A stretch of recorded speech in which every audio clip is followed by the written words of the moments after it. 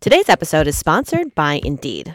If you need to hire, you need Indeed. Indeed is your matching and hiring platform with over 350 million global monthly visitors, according to Indeed data, and a matching engine that helps you find quality candidates fast. Listeners of this show will get a $75 sponsored job credit to get your jobs more visibility at Indeed.com/brainson. Just go to Indeed.com/brainson right now and support our show by saying you heard about Indeed on this podcast. Indeed.com/brainson. Terms and conditions apply. Need to hire? You need Indeed. You're listening to Brains On, where we're serious about being curious. I'm Molly Bloom, and we want to revel in the newness of this new year by talking about some newer news about something very old. We're talking about dinosaurs. That's Kate Wexler. If you've been listening to Brains On for a while, you might remember her as the co-host of our episode about extinction. That was a long time ago. Not as long ago as dinosaurs, but yeah, it was one of our very first episodes. It's also a personal favorite, so if you haven't heard it, go check it out. Thanks for being here, Kate. Oh yeah, of course. I love it. So time has passed and you're now officially taller than me, but you're also still interested in dinosaurs. Yes, I really want to know more about dinosaurs. And since you follow the latest dino and fossil news, we asked you to come back to help us with an interview about a very exciting recent discovery. A baby dino tail trapped in amber, complete with feathers. That's right, an actual dinosaur tail with feathers preserved in amber. There's a picture of it on our website, brainson.org. It is super cool. A Chinese paleontologist named Lida Xing found this amazing piece of amber at a market in Myanmar. Amber expert Ryan McKellar worked with Lida to study the dinosaur tail. Ryan is the curator of invertebrate paleontology at the Royal Saskatchewan Museum in Canada. How do we know if it's a dinosaur tail, and how old is it? This particular amber deposit, or Burmese amber, is 99 million years old, and they've been able to date that based on both the fossils that are found in the surrounding rocks and more recently, some of the grains of sediment that are stuck to the outside of the amber. How we know that we're dealing with a dinosaur tail in this case and not a bird tail, because they both existed at the same time. With the dinosaur tails, the vertebrae or the individual bones haven't fused together to form a solid rod, whereas bird tails have something called a pygostyle. It's a series of fused vertebrae that support the tail feathers. And in this specimen, we're not seeing the pygostyle or the fused vertebrae. So why is this a big deal? Well, this is a big deal because it's the first time that we found dinosaur bones in amber. Here we get to see everything preserved in 3D and down to the finest level of detail. So we can see things like the barbules or the finest structures on feathers and how they're arranged relative to each other, how the feathers attach to the body, how the skin is on the outside of the body, how the feathers insert into the skin. Things that we just don't get to see in other fossils. Wow, it amazes me that this can happen, that we are finding these. What is amber? Amber is fossilized tree resin. So if you've ever climbed a pine or spruce tree or cut one of them, it's a defense product that trees release to keep things like insects and fungi and bacteria from invading them. So what is the piece of dinosaur tail? Do you know, is there a name for the species? It belongs to a broad group of dinosaurs, but because we only have a small section of the tail, we can't say exactly which species or which genus it belonged to. We can say it belonged to a group called the Coelurosaurs, which is a very broad group of dinosaurs that spans everything from tyrannosaurs all the way up to modern birds. So we know we're somewhere near the bottom of that group, something that's a little bit more similar in terms of body shape and things like that to dinosaurs like Tyrannosaurus and Velociraptor than it is to modern birds. So when the dinosaur was alive, what could the possible feathers look like? Well, they would have been, if you're familiar with robins or most songbirds, they have body feathers that are covering things like the chest and above the tail feathers. Those are called contour feathers, and the structure that we're seeing in the amber specimen, or the feather structure, is very similar to those, except it's a little bit more fuzzy. So you can almost picture petting this animal. It would have been sort of soft and fuzzy, a little bit more fuzzy than sleek, for lack of a better description, and sort of chocolate brown or chestnut brown top surface of the tail and a paler white undersurface of the tail, and the tail feathers coming off in ridges on the sides of the tail, as opposed to being a nice smooth coat all the way down the tail. Cool. So what are the possible uses for having the feathers? Well, it gives a couple of different options.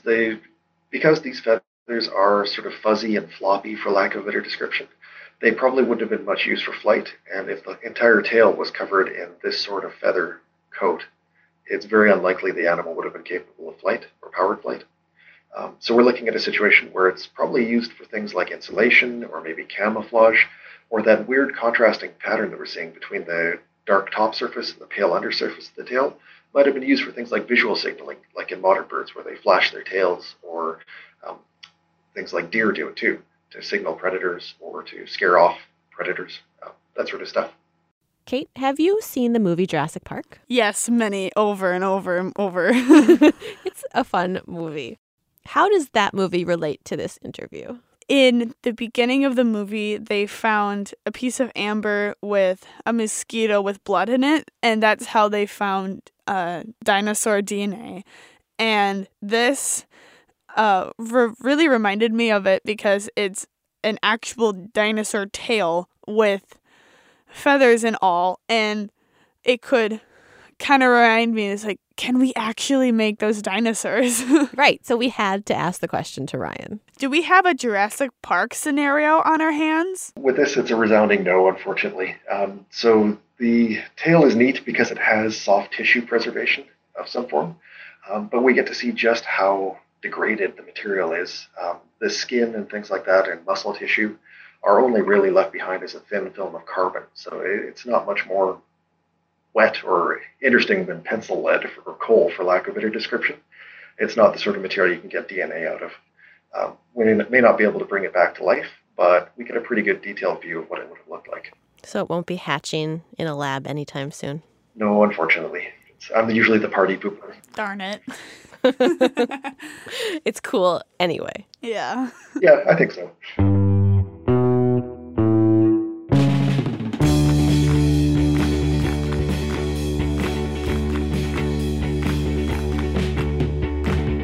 So alas, no dinosaur clones. But even though it's been millions of years since dinosaurs walked the earth, there are still new discoveries happening all the time.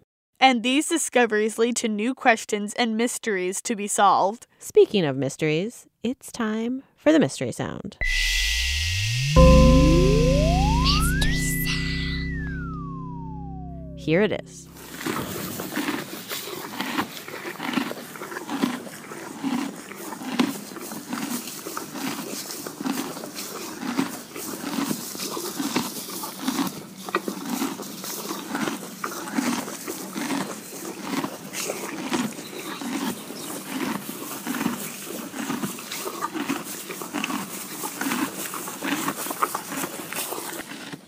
Despite our previous conversation, it's not a dinosaur. This mystery sound was sent to us from a Brains On listener from Georgetown, Texas. So, Kate, do you have any thoughts on what that might be? A little bit. It sounds like that somebody's eating, and it sounds like they're walking in thick plants. Okay, so we know there's an eating sound and some walking in plants. That's an excellent guess. We'll be back with the answer right after this. We're currently working on an episode all about ants, and we want to know this. What would you do if you were the size of an ant? Where would you go? What would the world look like?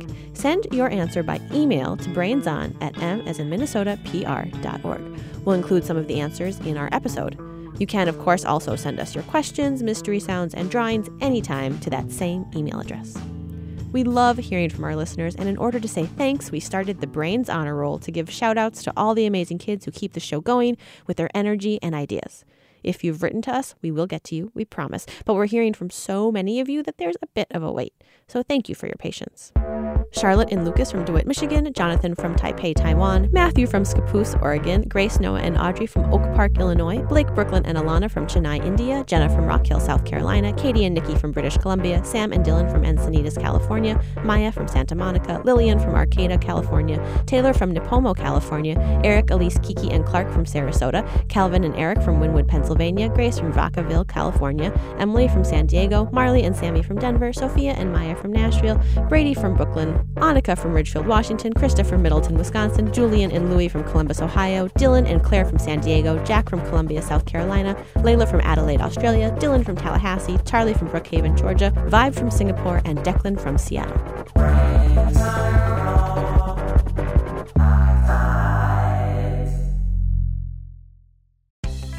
Talking to your backseat babies about money can be so hard. In fact, you probably don't even know where to start. So that's where the newest version of the Million Bazillion Academy steps in, our email newsletter course.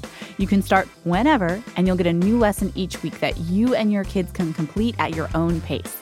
They'll learn about crypto, the stock market, and so much more. And best of all, it's free. Million Bazillion Academy, making kids smarter about money. Sign up today at marketplace.org/academy. Talking to your backseat babies about money can be so hard. In fact, you probably don't even know where to start. So that's where the newest version of the Million Bazillion Academy steps in, our email newsletter course. You can start whenever, and you'll get a new lesson each week that you and your kids can complete at your own pace. They'll learn about crypto, the stock market, and so much more. And best of all, it's free. Million Bazillion Academy, making kids smarter about money. Sign up today at marketplace.org/academy. Let's go back to that mystery sound. Let's hear it one more time.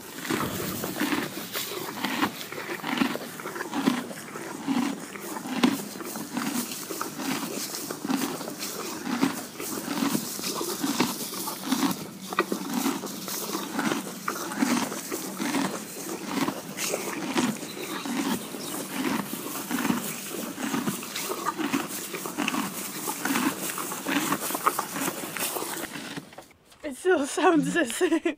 Still the same guess? Yeah. All right. It kind of for some reason sounded like running water in one interesting. point. I don't know. Like in the very beginning. Here's the answer from Beatrix. The sound you just heard is the sound of Lulu the horse eating hay. I help take care of Lulu by feeding her grain and hay. I also groom and muck the stalls. I have been riding horses for 2 years. Lulu is a sweet and gentle pony. Oh. You were close. You got the eating Wow. part. You got the eating. And you heard like the hay kind of has like a plant-like sound. Yeah. So you were close. It reminded me of like carrots for some reason. Yeah, Like so- that sound of carrots. And I did have a picture of a horse in my head, but See, you were right on. The first ancestors of modern horses, called Hyracotherium or Eohippus, lived in North American forests about 55 million years ago and were closer to the size of dogs than the horses we know today. Brains on. The piece of amber studied by Ryan McKellar that we talked about earlier is about 99 million years old. and that puts us smack dab in the Cretaceous period, a very, very, very, very, very long time ago. And that got us thinking about this question.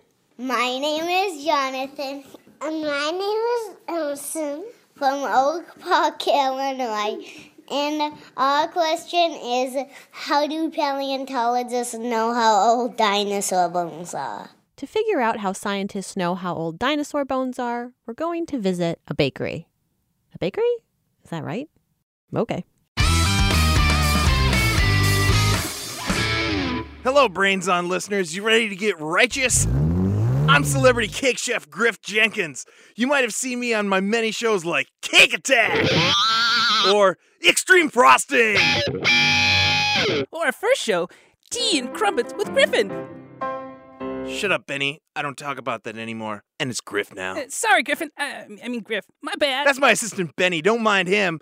Now, I'm going to show you how scientists figure out the age of a fossil using a 5-layer ice cream cake. I've got the cake right here, cut in half just like you asked, Griffin.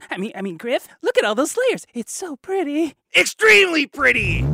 So why do we have an ice cream cake to talk about dinosaur bones? Great question, Griff. Well, dinosaur bones are found deep in the earth, and the earth is kind of like a layer cake. If you cut the earth in half, which would be extreme, then you'd see lots of different layers of dirt and cooled hardened lava and other stuff. We call these layers strata. Like your cake right here. Exactly, my friend. So let's look at this cake a little closer. We got 5 layers. On the bottom, there's cake, then a layer of ice cream, then a middle layer of cake, then another layer of ice cream. Finally, the top layer of cake. What a beast this dessert is. So the layers are cake, ice cream, cake, ice cream, cake. Got it. Now, Benny, in this cake, which layer do you think is the oldest? If I would have to venture a guess like you're asking me to, I would have to say the one on the bottom of the cake. I mean, you had to put that one down first, so... Bingo! You nailed it, bro! In the Earth, it's the same way. Generally, the deepest layers are the oldest. Over time, new layers are added on top of those by rivers or erosion or some such thing, and they cover the older layers. So you can assume the deeper layers are older than the ones near the surface. Griff, that actually makes sense. Now, I've hidden cookie crumbles in each layer. You did? Griff, I love cookie crumbles. I know, pal. That's why I put them there. Righteous friendship! So, let's say you find cookie crumbs on the bottom layer of the cake and the middle layer.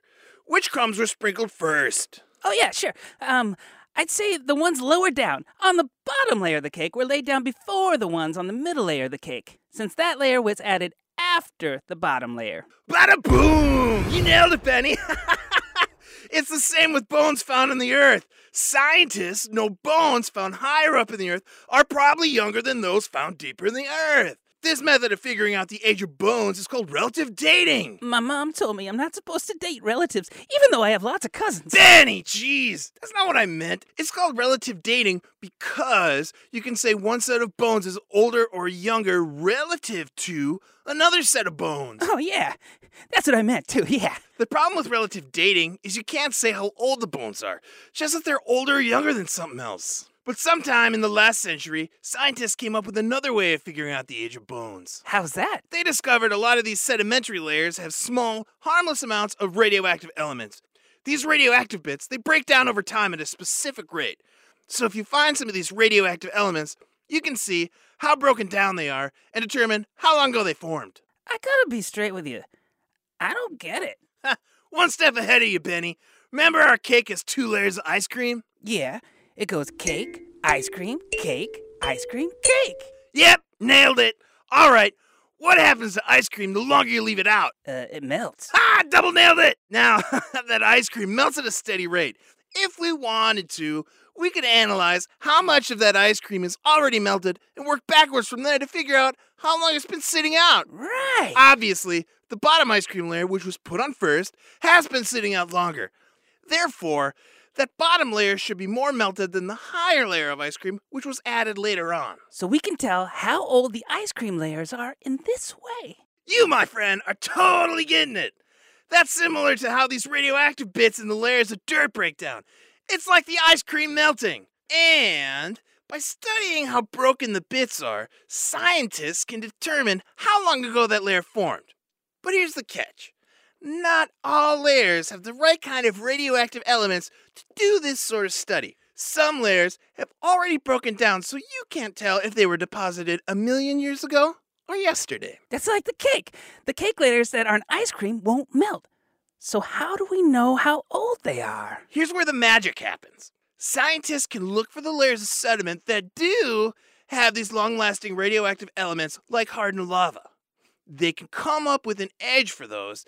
Then they can figure out the age of things in between them. So if one layer deep down is 60 million years old and another layer higher up is 50 million years old, anything in the middle must be between 60 and 50 million years old. Just like the bottom layer of the ice cream was put on the cake 3 minutes ago, and the upper layer of the ice cream was put on 1 minute ago. Anything in the layer of cake between them must have been added between 3 and 1 minute ago. Benny, my man, you are exploding with insight. This kind of fossil study is called radiometric dating because it looks at radioactive materials. And that, my man, is how scientists figure out the age of bones right now. Speaking of right now, that alarm means it's time for tea, Griff. Tea? It's probably my alarm for spiking my hair, riding my motorcycle. No, it says right here in the Daily Planet. That's 2 o'clock. It's time for tea and scones. Dude, just set out the plates and stop talking about it. You want honey and lemon in your tea? Of course I want honey and lemon. That's it for this righteous science lesson, my compadres. I'm Griff Jenkins. See you around. Woo! The kettle is on. Do we have Earl Grey? Of course. I've set out the china cups. Are they the ones with the ivy drawings on them? Bro, I love those cups. Yeah, it's so pretty. I hope that tea is hot. That's our show. Brains On is produced by Mark Sanchez, Sandon Taunton, and Molly Bloom. Special thanks this week to Corey Streppel, Shannon Custer, Chris Wexler, Joshua Bond, and John Miller. You can keep up with us on Instagram and Twitter. We're brains_on. And we're on Facebook, too. If you're a fan of Brains On, it would mean a lot to us if you would consider leaving a review of the show on iTunes. It really helps other kids and parents to find out about the show. And you can email your questions, mystery sounds, and thoughts about dinosaurs to brainson@m as in Minnesota, pr.org. Thank you for listening.